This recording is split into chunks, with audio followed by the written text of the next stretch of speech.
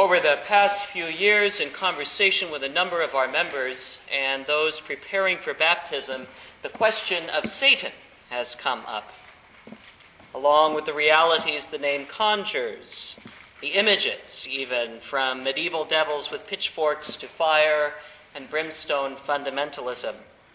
Maybe the name brings to mind the off-color character, the church lady of Saturday Night Live of past decades, who was oft quoted by my friends.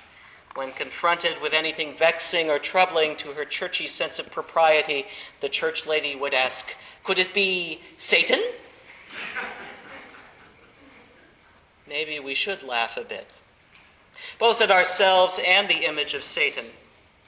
Martin Luther famously quipped, perhaps thinking in some ways of today's gospel reading, the best way to drive out the devil, if he will not yield to texts of Scripture, is to jeer and flout him, for he cannot bear scorn. Similarly, a great 20th century theologian, Karl Barth, was critical of the seriousness of the later German schools of theology when it came to the demonic. He asked, how can we make clear the victory of Christ? In this way, when speaking of sins, demons, darkness, by not speaking of them in too tragic a manner, like the German theologians, all so serious. The further north you go in Germany, the more they are concerned with the realm of darkness. And if you move into the Scandinavian countries, all is darkness, God against Satan, and vice versa. It is not wise to be too serious. Perhaps Barth, too, addresses the apparent need of some of our sisters and brothers today to find a demon under every rock, every tree, in every book or way of life of which they do not approve. So, with our general discomfort with Satan, what do we do with this famous reading from Luke today? So vivid with its depiction of a fasting Jesus in the wilderness, pitted against the devil, the personification of temptation and darkness. Perhaps it might behoove us to remember that the biblical understanding of the devil, and probably Jesus' understanding too, was a little bit less about medieval art and horns and pitchforks than it was about the mystery of all that ailed creation and the human family. Demons were held widely accountable for disease and distress of all kinds. Humanity was struggling constantly with an invasion of forces beyond our control, and it was an invasion that was within us as much as from the outside. And so personifying these terrible things in our lives, externalizing and objectifying them, was one understandable way 2,000 years ago of doing exactly what we do today in a slightly different way. Whether it's through medical science or meteorology, objectifying and studying the dangerous things in us or in our world, from virulent pathogens to dangerous weather patterns. We put one under the microscope to objectify it. We launch satellites in orbit for the other to keep an eye on things. It seems to me our real risk as 21st century Christians this Lent is that we might throw out the baby of the profound teaching of Jesus in the wilderness with the bathwater of metaphor. We do this in one of two ways. Either we dismiss this story from Luke as somehow quaint. That is, that this story about Jesus and the devil is just an artifact of late antiquity, based on a worldview to which few of us fully subscribe. Or we go to the opposite extreme and treat it as so reified, so pious that it must be somehow beyond who we are and where we are. That is, we could say that Jesus, as the Son of God, the Savior of the world, is the only one qualified to grapple with the tempter in this way. Only this great Olympic gold medalist, this first athlete of spirituality, would have the moxie to confront such an event. "Go Jesus," we shout from the stands, and might feel inspired, yet unchallenged ourselves.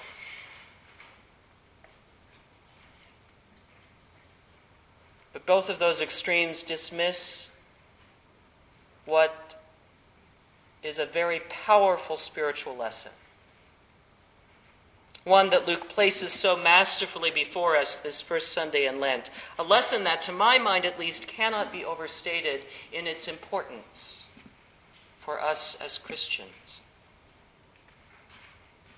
For this gospel passage speaks to the very foundation, the very heart of human temptation.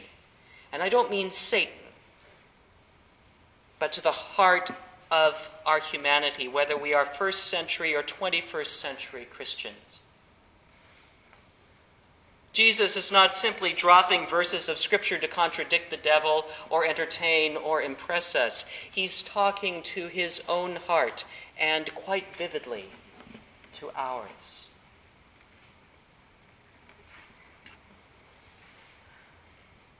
My spiritual director is fond of pointing to a teaching by the great contemplative and Cistercian monk, Thomas Keating. To paraphrase his teaching, Keating notes that there are 3 centers of need that each one of us has at the very basis of our person, in the very foundation of who we are as creatures of God. The first is the need for safety, for shelter, food, a sense of security. The second is the need for power, control, some influence at least over our own destinies and the world around us. And the third is the need for the esteem of others, to know that we are loved. Anytime one of these needs, or a number of them in combination, are threatened or undermined, we most often respond with our most basic emotional reactions of fear or anger. Or we do something silly, like giving up something profoundly important, just as figures of Scripture do, from Esau in Genesis, giving up his birthright because he's hungry, to the ancient Israelites going after false gods, kings, and bread and circuses, testing God because they do not trust the love the divine has for them. For me, Keating's teaching illuminates today's gospel reading, and it reveals that Jesus is struggling in the wilderness, not with the great battles of the Son of God, like Clash of the Titans, but rather with the same kind of needs we all struggle with as human beings, no matter where or when we find ourselves. Our hunger, our desire for control, and our seeking out proof of God's love for us.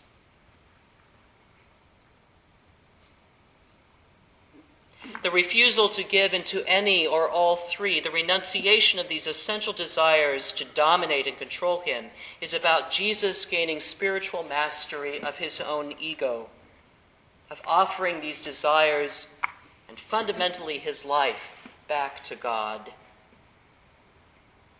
And in doing so, he gains a kind of faith in his journey in the wilderness that commends itself to all of us. Bread is not enough by itself. A spiritual truth that goes back to our reading today from Deuteronomy, where the first fruits, the first bread, if you will, is offered back to God, the God who gave the land to a people seeking a new home. Because God knows how easy it is for us to satiate our own hunger, and then we forget the source from which all our sustenance comes. Only when we remember first from where all our life arises can we truly offer thanks for the bread we receive and embrace the humility of our dependence on God and God's creation. This is why we pray before we eat.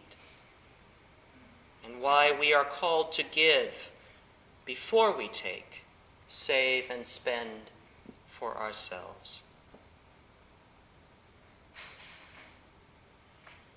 Power over our own destiny is perhaps one of our greatest preoccupations. But all of us who have been caught in that quixotic pursuit at one time or another know that it gets us in trouble sooner or later. We can risk ending up consumed by our own power. History is replete with those who succumb dramatically to this temptation and the havoc they have wrought on thousands and sometimes millions of other lives. We know their names almost as well as our own. Think Napoleon, Hitler, Jim Jones. You can name more. Jesus knew some as well. Some of the kings of ancient Israel from the traditional stories he heard in synagogue as a youth. Perhaps Caesar of his day, or the despotic governors Rome sent to rule Israel from Jerusalem with an iron fist. Maybe he thought of some of the corrupt religious authorities he knew he was going to have to confront sooner or later. Now, most of us are not in a position to do as much damage as they did, but if we give into our own desire for power and allow it to dominate us, we find ourselves dangerously encapsulated in and blind to our own weaknesses. And even our greatest gifts can then turn into curses. Finally, we so desperately want at some level to know that we are loved. Jesus is drawn by temptation to the center of his world, to the very top of the temple, so that he might throw himself off it to test God's love for him.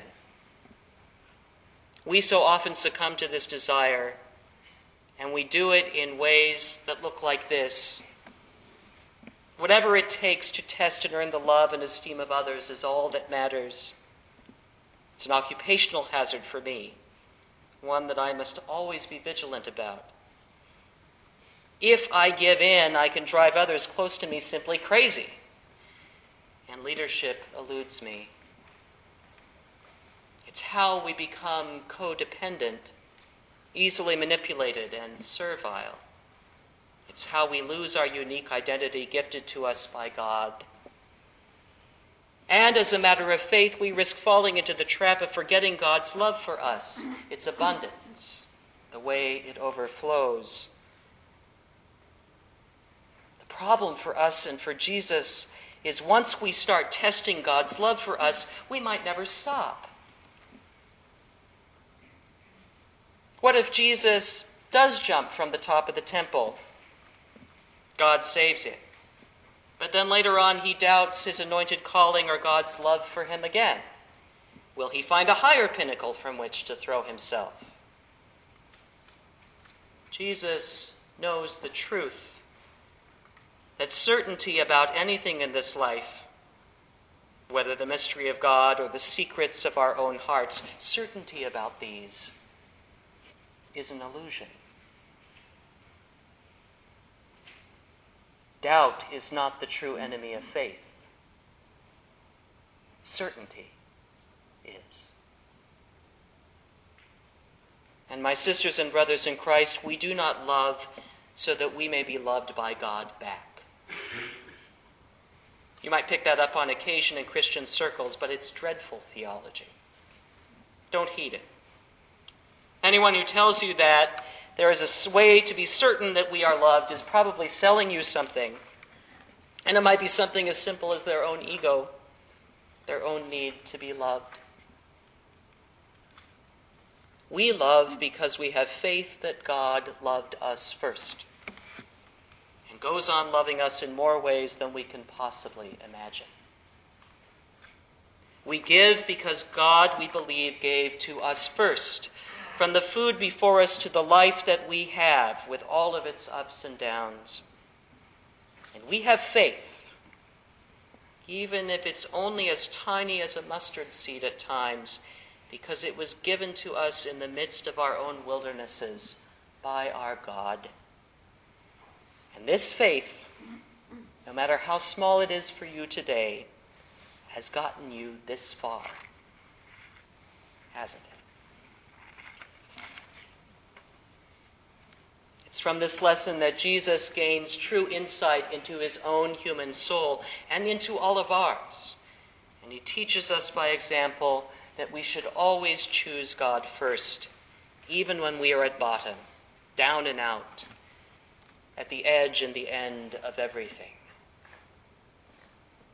Because when we put God first, from that step flows all our true power in the Spirit.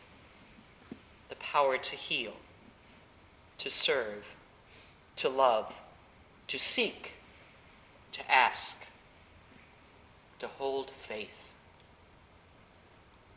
From there we can put aside our desperation and our grasping. Such is the challenge of Lent as we begin, walking with Christ through our wilderness, facing down and even laughing off our own inner demons, learning to shrug off the constant demands of our needful desires and accept with open, outstretched hands the grace that already awaits us, the love of the broken bread and the shared cup, the gifts of Christ who has made us his own, the promise we have received that leads us into life, and life so that others may truly live.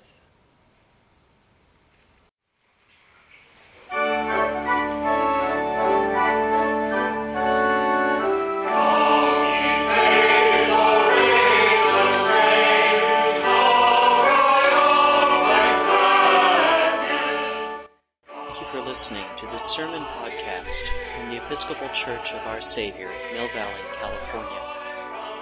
We are a growing, welcoming community for those seeking to deepen their relationship with God and to journey in faith with God's people through the breaking of bread and in service to others in Christ's name. You can reach us by phone at 415-388-1907. or visit us online at oursaviormv.org. That's OURSAVIOURMV for Mill Valley.org. We wish you God's peace, and we hope to be able to greet you in person very soon.